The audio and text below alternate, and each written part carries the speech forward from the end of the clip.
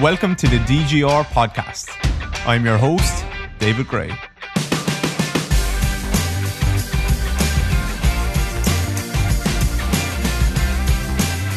Hey guys, David here. Welcome back to the DGR podcast. I hope you're all doing well. This is episode number 86.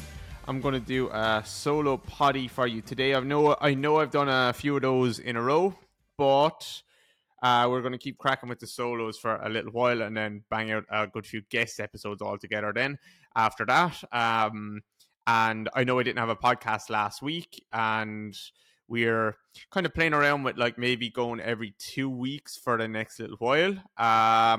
So I'm not exactly sure about that. I know some of you might be a little bit upset by that because you like listening to the podcast, and I know podcasts that I like listening to, like I check for them. I want if they upload every week, they upload every week, and if I haven't seen the upload, I'm like, shit, it was part of my weekly routine. So sorry if that is the case for you, but at the moment we're just playing around with that, and I will confirm more as we go along. For today's episode, I'm going to answer a few questions for you guys. So one is going to be, let me just broadly see what they are. One is, how do you stop your quad taking over so much during Soleus slouch? Because I know I spoke about slouching recently, and then I got that question. One comes with, can you describe biomechanically what makes a good clean hip hinge? And I'll read that question in a bit more detail when it comes to it. And then one is basically around, why is it so hard to get clients or people in this industry to change their mind and maybe see a new perspective? So we will chat about those three things, and hopefully it will be a nice valuable episode for everyone. Any updates in terms of the DGR world for you guys? Yeah, we released a DGR Espanol Instagram page. So if you are a Spanish speaker, obviously maybe it's not even worthwhile mentioning it on the podcast, because if you're listening to the podcast, then your English is good enough to obviously consume Instagram posts as well, I presume. But if you are a Spanish speaker, check out that page. I think it is literally just DGR Espanol, and we've gotten lower body basics translated also into Spanish. So don't quote me on this, but I think I Googled a while back that there's more Spanish speakers in the world than English speakers, which I did not know. And I have seen, obviously, Mr. Beast, let's say, he has started to get all his YouTube videos translated into several different languages, and he's getting millions of views just on his English channel. So like, does the answer become, do I make more content from my English channel, or which means like maybe I'm just targeting the people that already watch our content and maybe a few more, or do I open up this whole world where I get it translated? Now, obviously, our industry is a lot smaller, and also, I'm not Mr. Beast, although I do look like him quite a bit, I've been told several times, and I also agree with that I do. I think I'm a slightly more handsome version, and he might be a slightly more rich version, and charismatic version, and creative version, and lots of other versions. But I think I get him on the handsome side, handsomidity side. So yeah, we did a DGR Espanol page, and we're getting some of our posts translated and going to pop them up there. So give it a share for us if you are Spanish speaking. That would be helpful. And lower body basics fully translated into Spanish. It's kind of a swing. We're taking a swing. There's a pitch in the air, and we're just taking a swing at it. Whether we hit the pitch or not, whether we get struck out, it's very likely like it won't work that well. But it also could work well, potentially. So I'm a trier. I like to have a swing at things. So let's have a swing at it. And if it doesn't, yes, it will have cost us a bit of money and a bit of time, but it won't be the end of the world, and at least I tried. So that's one. DGR Espanol. Workshop-wise, New York City is sold out. Can't wait for that one. Verona in Italy is sold out in November. Can't wait for that one. That will be our first. Oh no, sorry, no, I'm wrong. I was going to say that would be our first workshop in a European city that isn't primarily English isn't our first language, but actually no, that's completely wrong. We've been in Munich and we've been in Sweden as well. And then Washington DC, I think there's 3 tickets left for October, so that's coming up pretty soon. So make sure you check out Washington, and that's our last 3 workshops for 2023.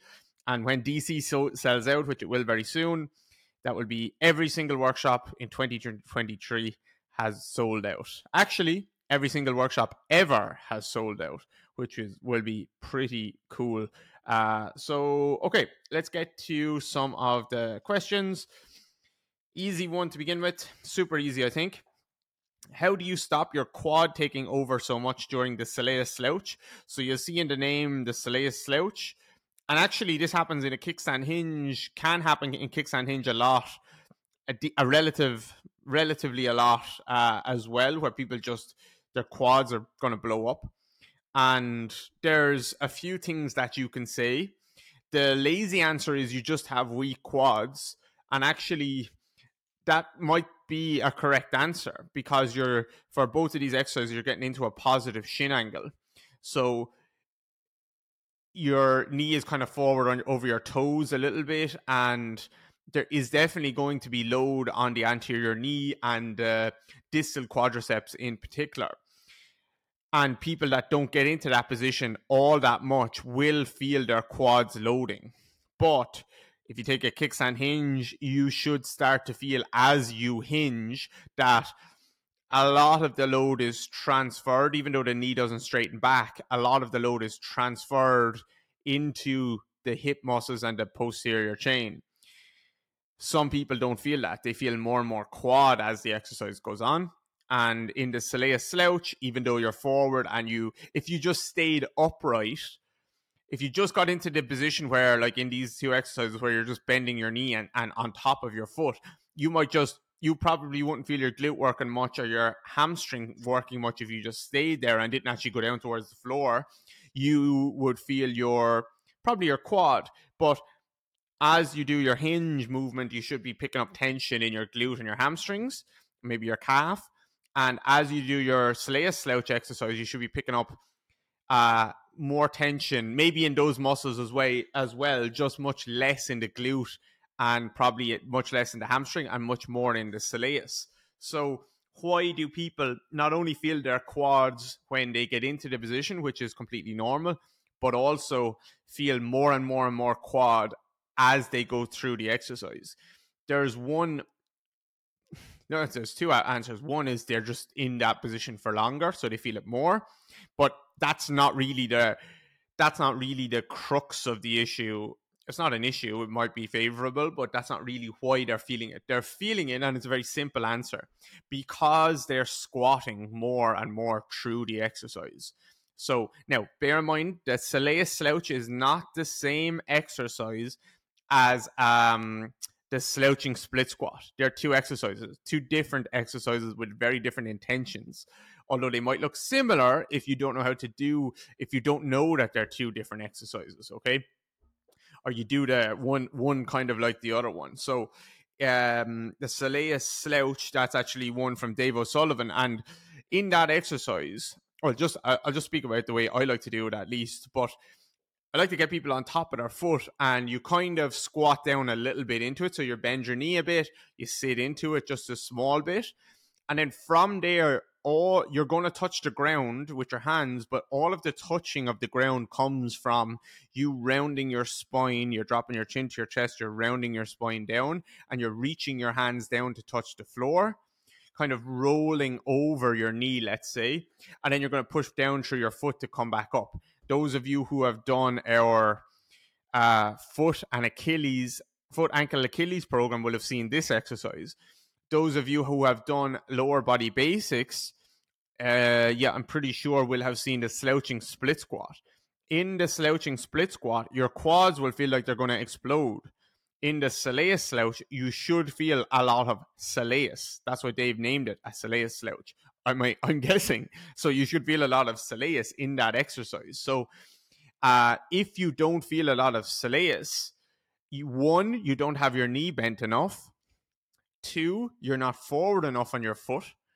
And three, you're feeling a lot more quad because you're squatting through the motion. So once you pick the amount of knee flexion that you want to be in and the amount of hip flexion that you want to be in to begin the exercise, then you don't flex your knee more or less through the exercise.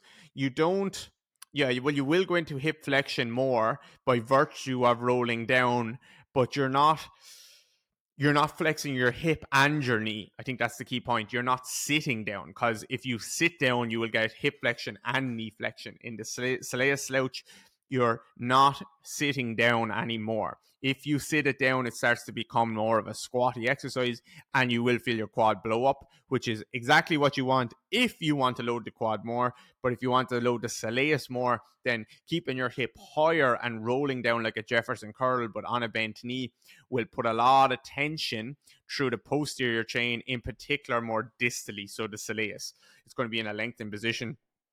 And if you take away the glute, you take away the spine, you take away a good bit of hamstring length, let's say, you're really only left with like your foot and your Soleus to really drive through the floor to push you back up again. So if you're feeling your quad, the answer is most likely that you are squatting the exercise. If you're feeling your quad just when you're upright and you're getting into the position to begin with, then the answer is you probably don't usually get into a tall position where your knee is bent and your weight is forward and your knee is over your toes a little bit. That means that, not that that means, but what we can start to use is a little bit of knowledge here around how I can increase load through the anterior knee and the quads, or put load elsewhere. So if you think about, if you are doing, let me see. So if you are doing knee rehab with someone and you're trying to encourage them to bend their knee and to load the anterior knee and the distal quadriceps, then if they look hingy in their exercises, like a squat, like a lunge, like a jumping type of movement, or a bounding type of movement, or even a stepping type of movement, if they look hingy, then you can pretty much presume that they are avoiding pushing their knee forward, and what they're doing is leaning their trunk forward instead, and they're trying to load their hip more than they're trying to load the knee and the quadriceps. This is incredibly common in knee rehab. Why would a nervous system want to push that knee forward and let that knee take the load? Because it doesn't feel comfortable to do so, but you need to do that in a graded exposure to get it back. So if you are someone or have someone that just won't push their knee forward very much, then you can get them to reach their arms up into the sky, let's say, because it's very difficult, like, or push a plate overhead. You'll see a lot of people using plates up overhead, sticks overhead, bands overheads, and it's very difficult to, it's very unlikely that you're going to hinge forward when you have a plate pressed up overhead. You might lean backwards a little bit, and actually in this instance it might be beneficial, because if your torso is more upright, then your knee is probably going to have to go forward more. So for example, where this kind of came from, which I didn't plan on talking about this, but in the Soleus slouch, let's say you're forward, you're on top of your foot and you're standing up tall, there you might feel your distal quads and your anterior knee, hopefully not in a painful way. But as you slouch down, you should feel like you're picking up tension, particularly in the Soleus, in the kickstand hinge, particularly in the hip and some of the hamstring, potentially in the glute muscles.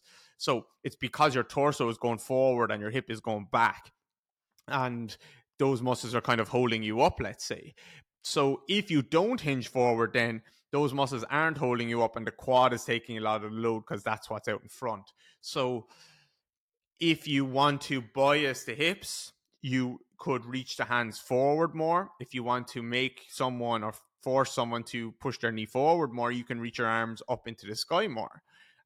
Really nice way of of just getting something to happen, just understanding center of mass. Center of mass is a massive concept to understand when you're coaching movement, because everything can come forward together, everything can come backwards together. People have to keep their balance. You need to understand center of pressure, center of gravity, center of mass. If something goes forward, something else has to come back. If something comes back, something else has to go forward instead. Everything can't go forward and everything can't go back. Well, it can, but you're going to fall over. You're going to fall over, and now you're relying on, which is another nice thing that you might want to do. Get someone to fall over, and now you're relying on a cross-extensor reflex, a stumble reflex to catch them. Falling over is a great option as well if you want to train the swing leg having to come through and actually strike the ground. That can be a great option. But so again, understanding standing center of mass is really important. So how do you stop your quad taking over so much in Soleus slouch? Don't squat it. Same in the kickstand hinge. Doesn't mean you can start in a squatty position, but don't continue to squat too much or at all through the exercise. So I think that answers that one. Okay, may as well stick with this then, because we're kind of talking about that. So can you describe biomechanically what makes a good clean hip hinge? I can see it. I can do it now after using DGR Interactive, the world's best biomechanics education platform. That they didn't say that as part of the question, but they inferred that it was / is the world's best biomechanics education platform. So the question continues. I'll start again. Can you describe biomechanically what makes a good clean hip hinge? I can see it. I can do it now after using DGRI, and I can coach it, but I was asked to describe what is happening at the hip and spine as the pelvis anterior tilts throughout the hinge. Okay, this is actually surprisingly a really tricky answer.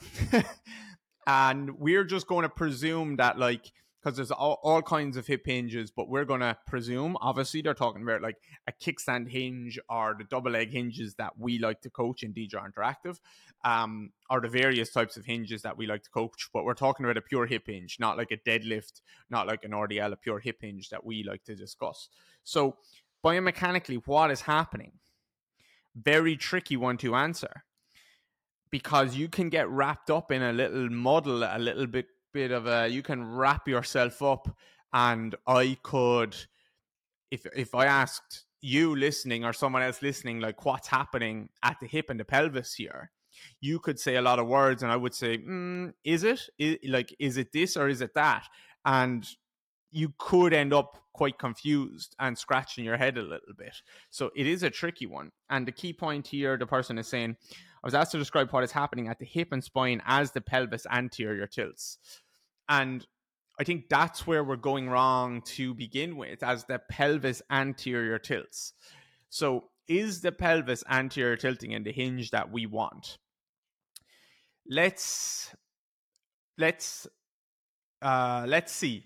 So if you're all sitting down, can you all join me? I never know if this works when I say, can you do this as I do it? But I think it will do it. Even if you're driving or whatever, I think you can go to your pelvis and posterior tilt it and anterior tilt it.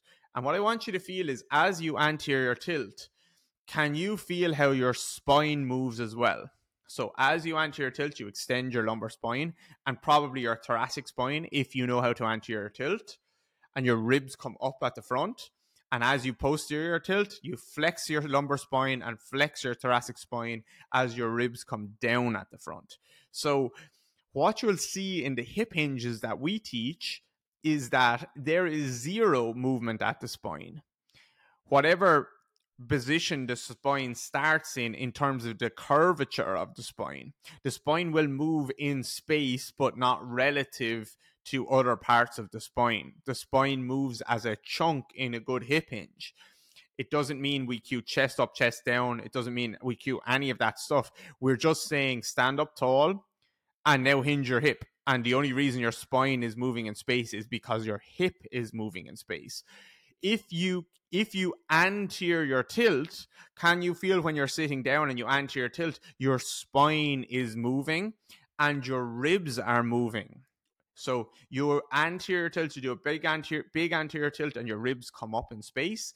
So your ribs are lifting at the front as your pelvis moves forward at the front. So let's say if we take a muscle there, your rectus abdominis is actually lengthening as you do that.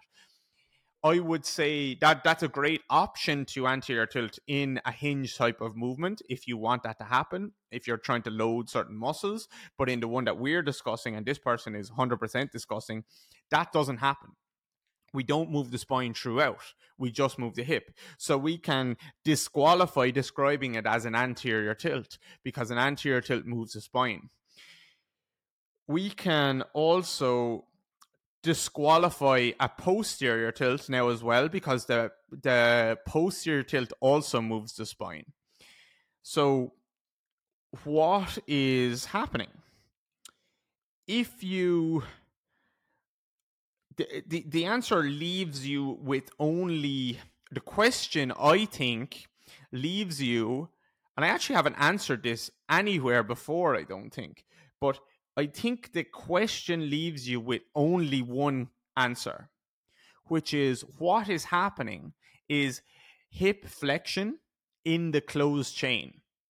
So if you flex your hip in the open chain, let's say you lie on a physio table, someone lies you down on a physio table and they start to bring your knee up towards your chest. You're going into hip flexion, but they're a good coach or practitioner and they understand relative motion, and they understand that as I bring your knee up to your chest, I'm going to stop before you start to tuck your pelvis. I'm going to stop before you start to flex your lumbar spine. I'm going to stop before your other knee starts to come along from the right. I really only want to be strict and check pure hip flexion of that side that I'm obviously checking hip flexion on.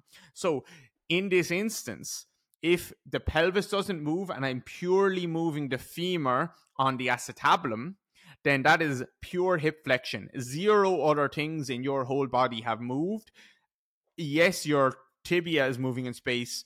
Yes, your foot is moving in space, but really we're moving your femur, the head of the femur, on the acetabulum, and we stop before the acetabulum starts to move with the femur, where they both move together. So that would be open chain hip flexion, where I have moved your femur into and moved your hip into flexion without moving the spine. So this is what is happening in a hip hinge, except it is in the closed chain. So in the closed chain, instead of moving the femur up, because now I've taken if you stand up, you can go into open chain hip flexion standing up as well, where you start to bring your knee up towards your chest, but you obviously stop before you move your lumbar spine or pelvis at all. Because if you move your pelvis, you've moved your spine, and we're not doing the clean hip hinge. And don't come at me with this like, oh, it's impossible to not move your spine a millimeter in a hinge. I'm not talking about being pedantic here. I'm talking about trying to be biomechanically as accurate as we can in terms of what we're looking for in a good hip hinge that we're discussing. I'm not talking about like, oh, pain science or research says it's impossible not to go into some flexion or extension at your spine. I'm not saying we're doing it in a perfect way. I'm saying what we're looking for potentially here is to just move from your hip. Okay, so open chain hip flexion, you can bring the knee up towards your chest, standing upright, and that is again the femur moving on the acetabulum. The pelvis is fixed. But now if we go into closed chain where the foot has to be on the floor, then the only way to move into hip flexion is to move the acetabulum over the femur. But if you do an anterior tilt, remember I said you've moved your spine. So if you do a posterior tilt, remember you've moved your spine as well. So the only way to do it is just to go into pure hip flexion without the pelvis anterior or posterior tilting. So to me, the biomechanically correct description for what's happening at the hip, because that was saying, this person was asking, can you describe what is happening at the hip and spine as the pelvis anterior tilts? What is happening at the spine as the pelvis anterior tilts is the spine goes into extension, not what we want. So It's not the pelvis anterior tilting. It is actually just pure clean hip flexion, and the spine orients in space. It moves forward in space, but it's not moving relative to the other parts of the spine aren't moving relative to each other. So I would say the only way to describe it is closed chain hip flexion in that regard. What's happening at the hip?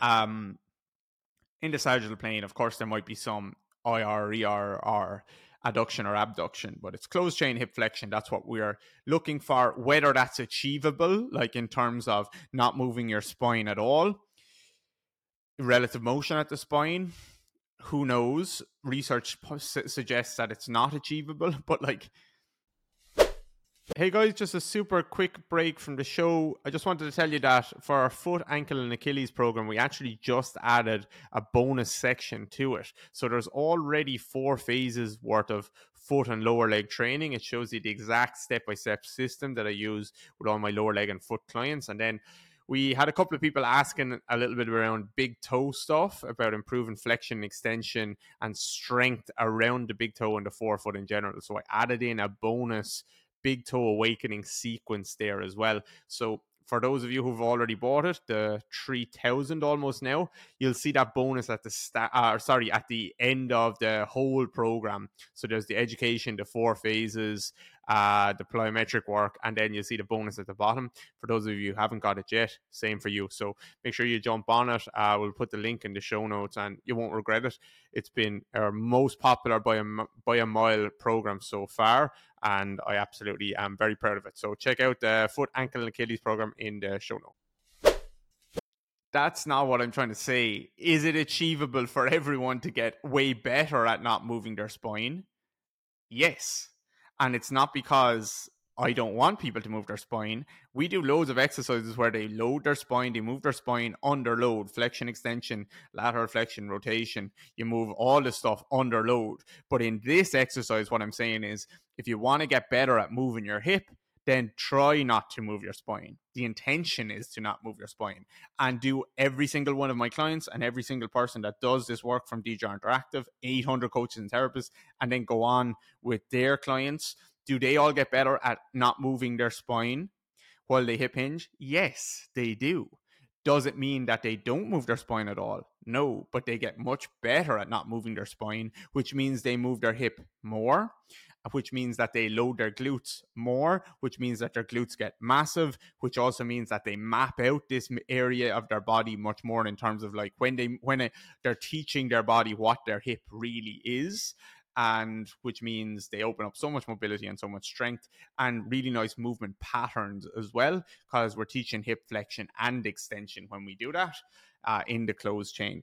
So hopefully that's helpful. Again, as I always say, a podcast is, I know I'm on YouTube as well here talking, but like, this is what DGR Interactive is for, so you can see these concepts taking place, and feel them and do them and understand them, and look at me coaching different people and Chris coaching himself and different people. That's what it's for. The podcast isn't the perfect medium for that, but hopefully it's good enough. I really hope it's good enough.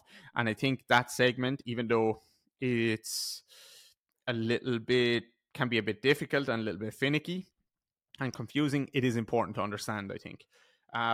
Okay, last question. Sorry, hang on. Kira just texted me. Dave, I left a bag with avo and berries in it in the office kitchen. Please bring it home. Okay. Okay, so last one. Why is it so hard to get people to see a new perspective in this industry?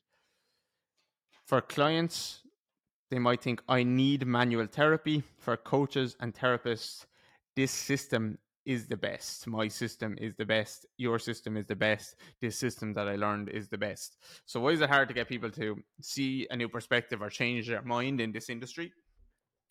I'm not a behavioral psychologist, so I'm not a lot of things, but I'm definitely not that. I do really like thinking about human behavior, because like everything we do comes back to that. It comes back to just trying to understand why we make decisions the way we do, why we think the way we think. So you can get deep enough with this question, I guess, but I think the I think it's not this industry. I just think it's people, it's human beings. If you've ever heard of something called like a first mover advantage, in a town, uh you might be a physio clinic on a main street, and sorry, there might be no physio clinic on a main street, and you set up a physio clinic on a main street, and you might get something called a first mover advantage, which was like, I'm first here, I get a lot of clients, there's a lot of loyalty to me, I do a good job, and people feel like he was here first, or he or she were here first, and I'm with them, and I'm not going to go to this new clinic that just opened down the street. I'm going to stick with them. So like that's an example maybe of a first mover advantage. You could think about first mover advantages in social media. Actually, there's probably a lot, which is um like Instagram was potentially one of the first. I don't know the history of social media. Just an example, like Instagram could have a first mover advantage in terms of like everyone could set up an app that is like Instagram, but it's there's struggles involved because they were the first. Actually, maybe they weren't the first, but they were the first to nail it, and they now there's network effects that have taken place, which is, yeah, I might love to move to another social media, but the problem is none of my friends are on there. So network effects might be part of their first mover advantage, or them doing a good job in the first place. So how does it relate to like getting clients to see a new perspective? I think with thoughts and ideas also have a first mover advantage. And I've never really heard anyone speak about this. So I am sure that some behavioral psychologists who are much smarter than me would be able to describe this much better, or actually say, no, what you're saying is wrong. So definitely take this with a pinch of salt. But I think thoughts, like ideas, have a first mover advantage. So I think about religion, think about politics, where you grew up, what religion you grew up in, what political party you grew up in, you're very likely to stay with that for life. I would say you're not very likely to be a Christian and then to decide one day, actually, I'm going to be a Muslim now. Not that it doesn't happen, but or vice versa. I'm a Muslim and now I'm just going to be a Christian. No, but if you were neither of those things and you decided, okay, maybe religion is for me, maybe you could take the merits of both religions and put them against each other, lay out the pros and cons, and say, actually, I think I'm going to be a Muslim, or I think I'm going to be a Christian. But if you're already a Christian because that's the idea that you were kind of handed, then you're much less likely to look at the pros and cons, but even especially the pros of something else. The same with politics. You feel so strongly, and I don't give a shit about politics, to be honest, and I know very little about it, but like you feel very strongly about X, Y, and Z in a certain way because maybe it was the first idea that you actually heard. Maybe it was because you grew up in a household that was very strongly associated or affiliated with this political party, and you were kind of indoctrinated in that way. Network effects took place. So like this idea had a first mover advantage for you, whether you were aware of that or not. And maybe if it didn't and you weren't exposed to anything, maybe you would see more of the pros of something else. So in this industry, like clients, I need manual therapy. Like that idea has a first mover advantage, which is they grew up with that idea that manual therapy was going to be the thing that they need. And I'm not saying they don't need that. Maybe they do need it. Maybe they feel like they need it. Maybe it is beneficial for them. But regardless, that idea has a first mover advantage in this industry. People have been doing that for thousands of years. And in some way or another, doing some kind of massage or whatever, like they have been doing something like that. So one, maybe there's a reason why, because maybe it makes people feel good. And two, it it has been spoken about for a long time as this is the thing. And this manual therapy is just an example of this, by the way. You could choose a million things, but this is what this person said.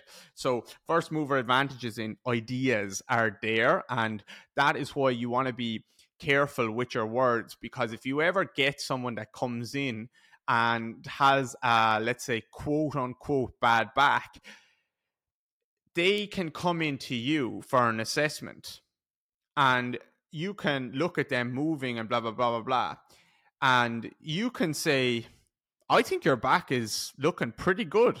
But they will often say, well, actually the physio or the doctor that I went to said my back is fucked, or the chiropractor said your back is fucked. So they won't take your word for it, or not that they should take your word for it, but your words are being filtered through a system where actually I've already heard something else. So now I'm putting two opposing ideas against each other, what you're saying versus what this previous person had said. But when they went to the previous person, if that person was the first person to assess them, they don't have that issue, because this person goes in and says, my back is really sore, blah, blah, blah. And that first person has a chance to use the first mover advantage, the first mover idea that I'm trying to discuss or get across probably pretty poorly here. They have that chance to use that to their advantage, which could be like, actually, I think your back looks really good here, and there might be a few things that we can do, and maybe it's sore for these few reasons, but I wouldn't worry about it too much. I don't think it's gonna explode. I don't think you're going to be injured for a long time, or I don't think you have bulging discs or all this stuff. I think you look pretty good to me, and we just need to tweak a few things and change a few little things and maybe make it a bit stronger. Now, if they went in for a second opinion with someone else and you said, yeah, I think that person is right about what they said, blah, blah, blah, blah, blah. Like, now you're confirming this original first mover thought, versus if this person that they went to see said, no, I think you're fucked, X, Y, and Z. Now they come into you and you're trying to say, no, I think you're pretty good. There's two conflicting thoughts, and they already have that thought. So being the first point of contact is really important. That's why we need doctors and surgeons who have a shit ton of authority, and who a lot of people go to first off. Maybe not surgeons, but a lot of people go to doctors as their first port of call. And sometimes the doctor's language isn't particularly empowering, and maybe not empowering, let's say, maybe not the best choice of words. Now you're dealing with a first mover advantage, which is the doctor said I'm fucked, and also dealing with someone who's in a high place of authority. And so now you're really going to struggle to, you asked, like, how do I get clients to see a new perspective? It's tough. And it's not just in this industry, as I said, religion, politics. And if you look online, this industry, health and fitness, is very much like religion. It's really like religion. People go into different types of cults with different systems, and they stay there. And they're just will argue, and nutrition is the same. They will say, I only eat meat. I only eat vegetables. I am vegan. I am keto. I am whatever. And they will argue to the death for that thing. And it's because that idea is resonated with them for some reason, whether it was a first mover or not, and or someone in a place of authority told them. And it's much harder to change your mind, I would say, and think logically about these things than to just make up your mind in the first place. Making up your mind about something is pretty easy. Changing your mind is pretty difficult. So yeah, and that goes for all of us. We all have our biases and we all have our things that we think, and changing our mind can be very difficult. So I would say it's not just in this industry. How do you get them to change? How do you get clients to see a new perspective? Actually, maybe I didn't answer your question at all. Why is it so hard to get? Oh no, you didn't ask how do you get them to. Really, did you? You said, why is it so hard to get clients to see a new perspective? That's why it's so hard, because once you have something in your mind, it's very difficult to change your mind. And that goes for every single one of us. The reason why this is not just thoughts, like this is movement as well. The way you started walking when you were a toddler and up into a child and up into a young adult.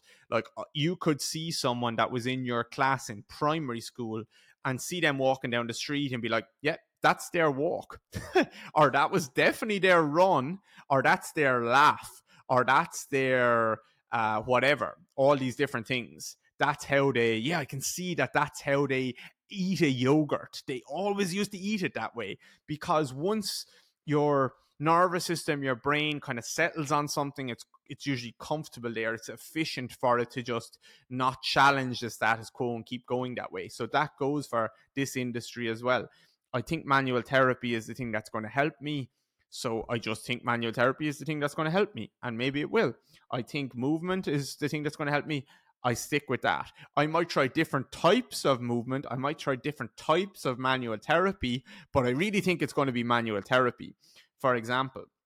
So yeah, and then you asked about like also coaches and therapists, like they think this system is the best. It's the same thing. It's a cult like thing. They get indoctrinated into a system and they think it is the best. And if you wanted to get someone to change religion, which a lot of these systems are like religious, actually not even like religions, they're like cults. Like you would have to, if you wanted to get someone to change religion who loved this religion, who was like dedicated to it, like these systems in the industry, you would have to offer a substantial amount of proof that this religion isn't correct, or I don't know what the terminology is.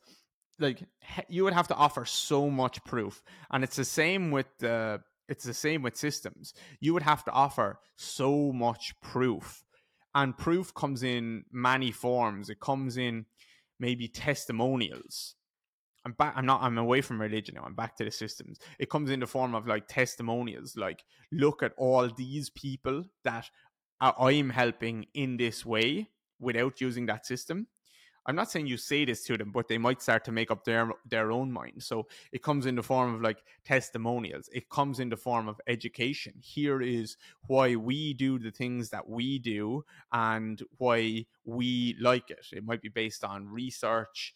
It might be based on anecdotal stuff. It might just be based on logic, which is, I think it makes sense to help people for a system that's like, no, always work on stability and squeezing and bracing. Like, I think it makes sense to move your joints around. And I could come up with some logical story that's like, would you like to be able to grasp things with your hand and pick up a pen and be able to write and move all this?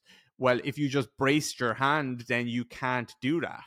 So would you like to be able to move your hand? Yes. So maybe we can extrapolate that it might be nice for you to be able to move your spine as well, because there's joints there also. So you can start to use logic and anecdotes and stories like that. So testimonials is one way. Logic is another way, although logic isn't always the best one, to be honest. Proof in terms of allowing them to feel something is really important. I do that with my clients a lot. Like they feel like I've been told I have a hip impingement and I just guaranteed I have a hip impingement. We do some exercises. We test their hip into hip flexion. They feel a pinch. We do some exercises and then they feel like they don't have a pinch anymore potentially. That is proof in the form of feeling. It's not proof in the form of education. Like the research says X, Y, and Z. No, that's not going to be enough, I don't think. Actually, not even going to be enough. It's probably going to be falling on deaf ears in the beginning. So I think proof in terms of like feeling, being able to actually feel a change is really important. So testimonials from other people, being able to feel something yourself, and like it's something that slaps you in the face that you can't deny. Logic in terms of educating with good stories and good anecdotes can be really good. Authority can help. So like someone becomes an authority in the space and they start to talk about for example, you might listen to my podcast and think I'm an authority, and you might love a certain system in the industry. I'm not saying I am an authority, but you might view me as that or someone else as that. So I'm discussing some kind of system within the industry and saying, well, actually, here's some of the flaws that I see, and your the mask that you place on me or that authority might override the mask that you place on the system, or on that system, let's say. So, or at least might be enough for you to start to think about it in your own way. Maybe he's right. I didn't think about it in this way or this way or this way. So I think, how do you get people, coaches and therapists, to change their mind is you don't force it on anyone. Our clients, let's say, like it's all the same things. You need to offer proof in the form of maybe testimonials. Their friends are saying things about it. Their colleagues are saying things about it. Good things in the form of education. Here's what the research says.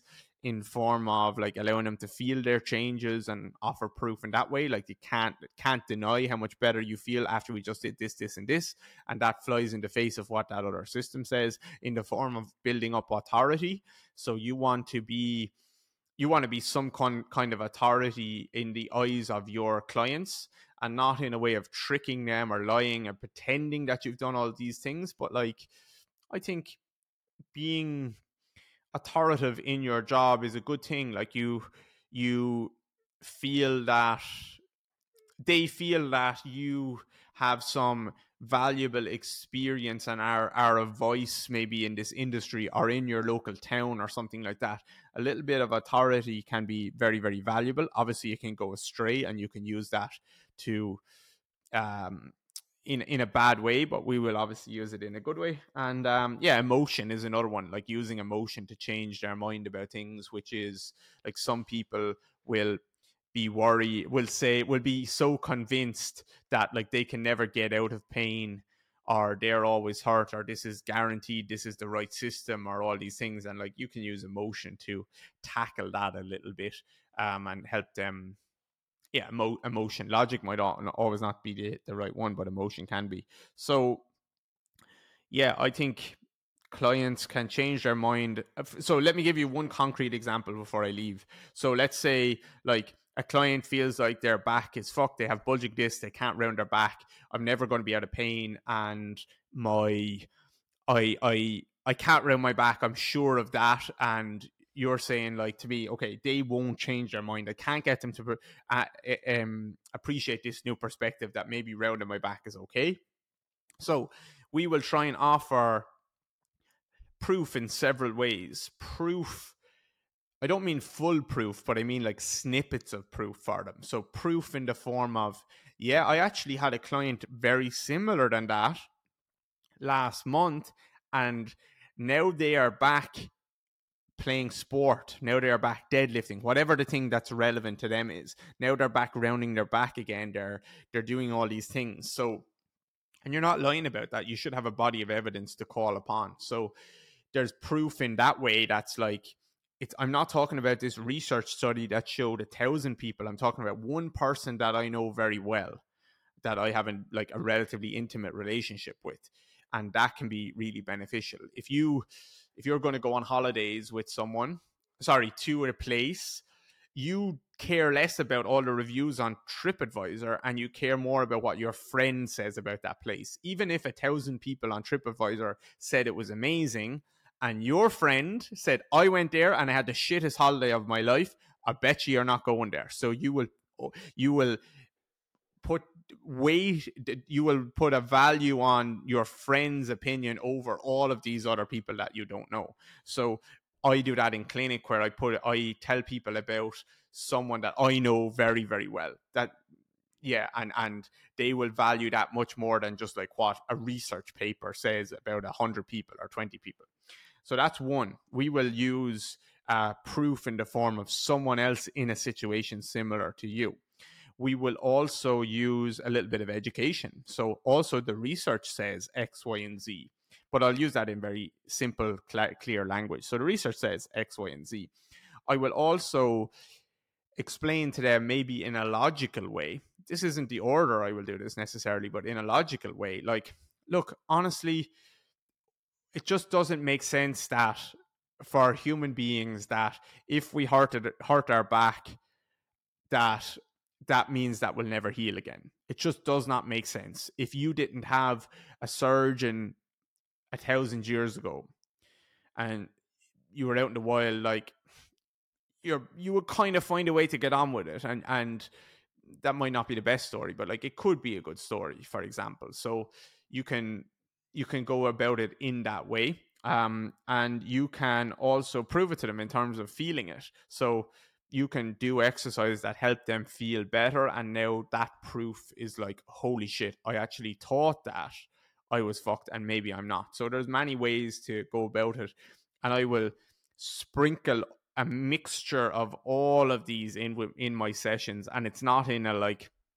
it is deliberate how I do it, but it's in a very natural way. It's in the conversation throughout the session, and they might not remember all of those little things, but it's just this constant positive reassuring that I'm going to be okay. And like, they have several little bits of proof to pick from, which is, David knew a client. David talked about a research study.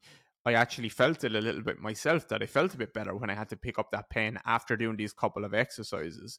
And also like, yeah, I think he's right. Like, it doesn't make sense that it wouldn't heal. Why wouldn't it heal? I've had other injuries over my life and they've healed. So why wouldn't this one heal?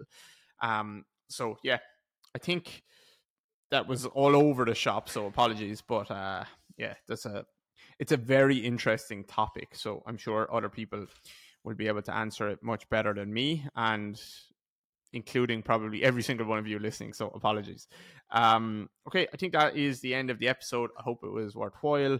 Anything left to say? Yeah, check out DJR Interactive. Actually, we've had like a host of people saying how much they have loved it over the last month or so, especially.